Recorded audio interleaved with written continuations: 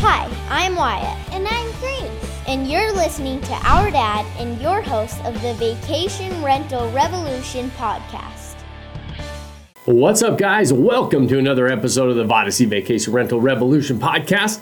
I'm your host, Sean Moore, and I am excited to be back in action with you. I've taken about a month off. This is our first recording of 2023. We're about mid-January, and I can't believe we haven't had an episode with you yet. I've done a lot of traveling, went and visited a number of our properties throughout the holidays. I've been at a lot of different conferences and hosting some different events for our members. And so we've been out of the studio. So we are going to dive in first episode, and we're going to talk about the U.S. market report for 2023, kind of what we can look at, the outlook, some of the things that I'm seeing as far as indications in the economy with the short-term rental market, and then putting it all together of really what that means for us kind of moving forward. There's some good things, there's some bad things, there's some kind of everything in between, and I want to talk to you a little bit about that. So we're going to dive in today. Those of you that are watching this on YouTube, you're going to see me looking down a little bit because I'm going to look down at my notes. A lot of this data that I'm getting is from a market report that AirDNA put out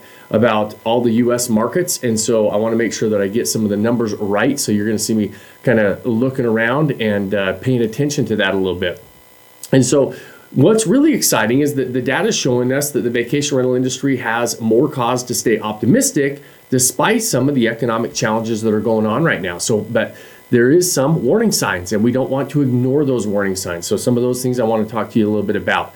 First off, we're seeing that the demand in 2023 is steady, continuing to go up, but it is slowing down due to some of the different factors in the economy right now. But short-term rentals have been on a skyrocket as far as demand, just continuing to increase from 19 on.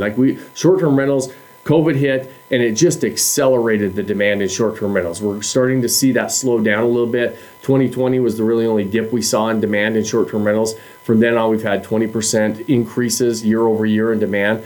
We're anticipating, and some of the smart economists out there that put these numbers together, they're anticipating about a 6 to 7% growth in demand, which is still pretty dang significant. And so what that means is that the demand for short-term rentals continues to go up despite some of the challenges in the economy. And that's really, really good news. What's interesting is a lot of people focus on a couple of other things. And the realities are occupancy is starting to drop back down to pre-COVID levels. And this is normal. Since COVID, occupancy in short-term rentals has been very, very high. You hear people talking about 80, 90% occupancy. Overall, across the board, about a 50 to 60% occupancy has been about normal. And you're going to start to see that drop back down a little bit, probably closer to that 50 to 55% across the board for occupancy. And that is a normal level. The COVID timeframe of crazy high occupancy levels, that was never going to last long term. It wasn't sustainable. It's not what short-term rentals in the hospitality game operate on as far as occupancy. The other interesting thing is we're seeing that the average daily rates are continuing to go, the revenue per available listing. So the average daily rate and the revenue per available listing are two different metrics. Average daily rate is a number across the board of what people are charging per night. That is continuing to go up. We are seeing that go up. That did not spike like occupancy levels did in 2021 and 2022, but it's been steadily going up. That's a good sign for our industry. There's more demand. People are starting to pay a little bit more per night, which is great. Now, revenue per available listing, or RevPAR that you might hear some people talk about, that is actually going down. So why would RevPAR go down when our demand and our occupancy is going up?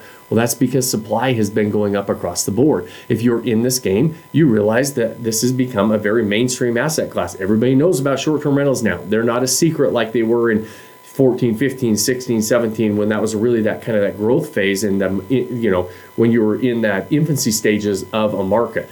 Everybody knows about short-term rentals now, which means there's a lot of investors like us who've gone and bought properties. There's also people who are riding a wave who got into this game because of the revenue potential and taking advantage of the fact that if you owned a short-term rental from 2020 on, it's been like having toilet paper during COVID. Everybody that had one was making money.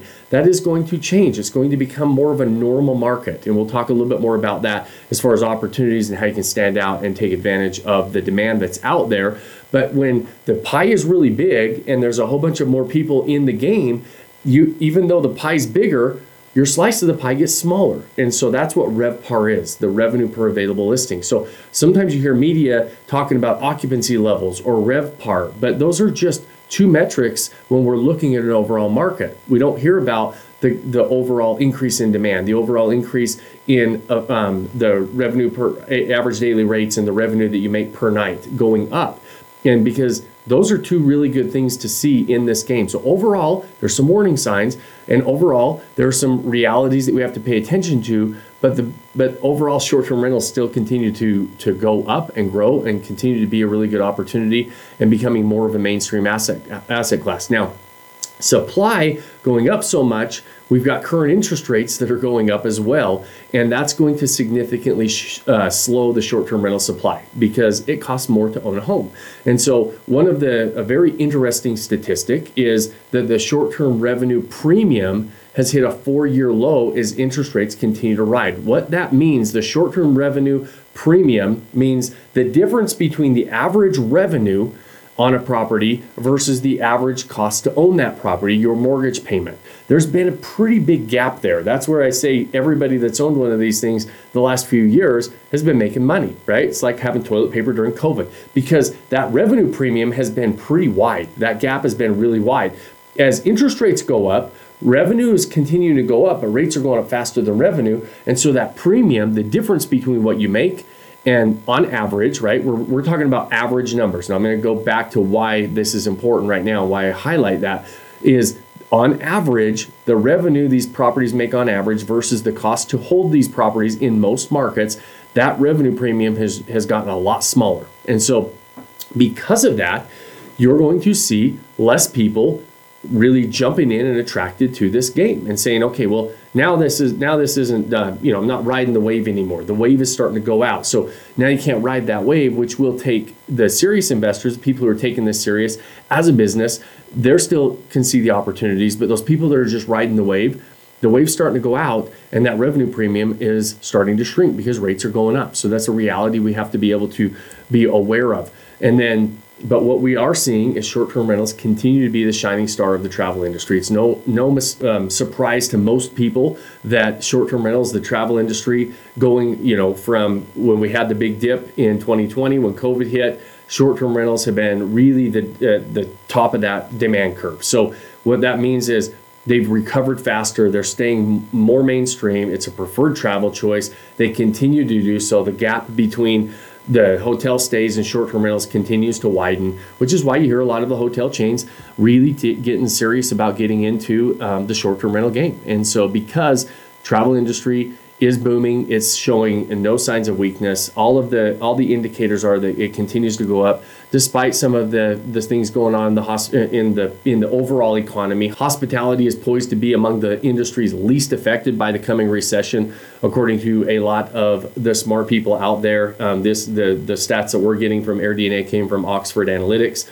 and they're showing they did a 3-case scenario, kind of a best case, a medium case, and a worst case scenario in this industry with the coming recession that they're predicting to say, how do we think it's going to fare? Even on the worst case scenario, we're still well above 2019 numbers. So that's a really good sign. So finally, what does all that mean? Demand is expected to hit new record highs. We continue to hit record highs with demand, even though demand is not going to have a 20% year over year increase like we've seen the last couple of years. A 5 or 6% increase over the overall demand that's been built over the last few years is a huge increase in demand. And we're going to start to see supply slowing a little bit. So that's going to give more opportunity for those of us in this game because you're not going to have as much competition continuing to jump into this game. So, I'm not going to hit on, I want to talk to you about really 3 areas. And you guys have heard me talk about this before, but there's really, in order to crush it in this business, you guys always hear me say there's really 3 things you have to do. You have to buy the right property in the right location. You've got to get the property set up and managed to deliver a unique experience. And 3, you've got to market it correctly to stand out in these very crowded marketplaces. That's what you have to do. The problem is you have to have an unfair advantage in all 3 of these areas to succeed at this point. And that's what's really important. And when I mean there's a lot of different unfair advantages that you can get, but the things that worked in the past are not always going to work in the future, right? And so you have to understand what's going on in the acquisition phase. The problem that a lot of people are going to start facing is they're relying on third parties to select and underwrite their deals. They call management companies or realtors and everybody else. I'm not going to dive into all of this in detail, but that's an issue. If in the past, it kind of worked because everything was working in this game. Right now, you really have to understand the numbers. That revenue premium we talk about when it's shrinking like it has, you need to understand the numbers because there may be some markets that you've been looking at that don't work as well as they did in the past. There are markets that you might not have thought about that work really, really well right now. And so you need to really understand the numbers. And if you're talking to a realtor or a management partner or a third party that has an ulterior motive to get you to buy that property in that market because they get paid on that, they might not be giving you the best advice, or they might be giving you great advice, at least the advice that they know. My philosophy on underwriting deals is I'm the one writing the check, I'm going to understand the numbers, and I'm going to be the one deciding that. So in the acquisition, it's going to be a big problem for those people that rely on third parties, like even software tools. There's a lot of software tools you can plug in addresses in markets, and it spits you out a number. Well, in this game, there's a big revenue range in this game, and one number is not what a software tool cannot figure out your unique experience and all those different things that make a big difference on the amount of revenue you make. And so don't rely so much on those third parties to tell you your numbers. You got to pull data from a lot of different ways and a lot of different sources in that management phase. And you need to set up that property to deliver that unique experience. The problem is a lot of people are setting up these model homes. Most of these markets are very mature at this stage, and there's really nice homes in almost every area, and they're set up like model homes. The problem is there's a whole bunch of model homes out there selling the home, and they're forgetting about the experience. They're forgetting about how to articulate the unique experience that they have to offer, and everybody gets lost in the crowd. And so they don't know how to set that up other than selling a home. You're not selling a home in this game. You're selling an experience. So you have to be able to articulate that, set that up. The home definitely needs to look like a model home, but it needs more than that. Your guests should not go into your listing and just see a model home because everybody's got them. Now, everybody's got really nice, beautiful homes in most areas, and there's ways to stand out because nobody else is doing it. The next thing is you really have to market your home effectively to stand out in these crowded marketplaces. The markets are really, really saturated. That's a problem where people think, okay, this is a problem. I get really excited about saturated markets. Saturated markets means there's a lot of demand. Markets don't get saturated with supply unless there's a whole bunch of demand. It's really a lot easier to stand out with a lot of supply than go create that demand. The demand is there. Now it's our job to figure out how to not get lost in the crowd, lost in that saturation, so that you get your unfair share of business. So what does this mean? I want you to think about the short-term rental market as a cycle in an overall market. Markets go through cycles, and there's this big explosive growth phase, and then these markets start to mature. And it doesn't matter whether it's a market for anything, any market you can imagine selling anything. When a market matures, the companies that succeed in mature markets, like a lot of people succeed during that really explosive growth phase. We've seen real explosive growth. Those days are probably getting further behind us at this stage. We're starting to see the demand continue to increase, but the overall market now is mature. What that means is the 80-20 rule is going to start to apply. So if you're in this game where we look at the averages and even average properties were making money, well, any other market, whether you're selling suitcases, whether you're selling watches, whatever it is, if you're a realtor, right? Realtors, we're talking to some of your realtors in this listening to this because you're in the real estate game, you're interested in short-term rentals. As a realtor, most realtors in most markets, about 5% of the realtors account for about 90% of the income generated in that market.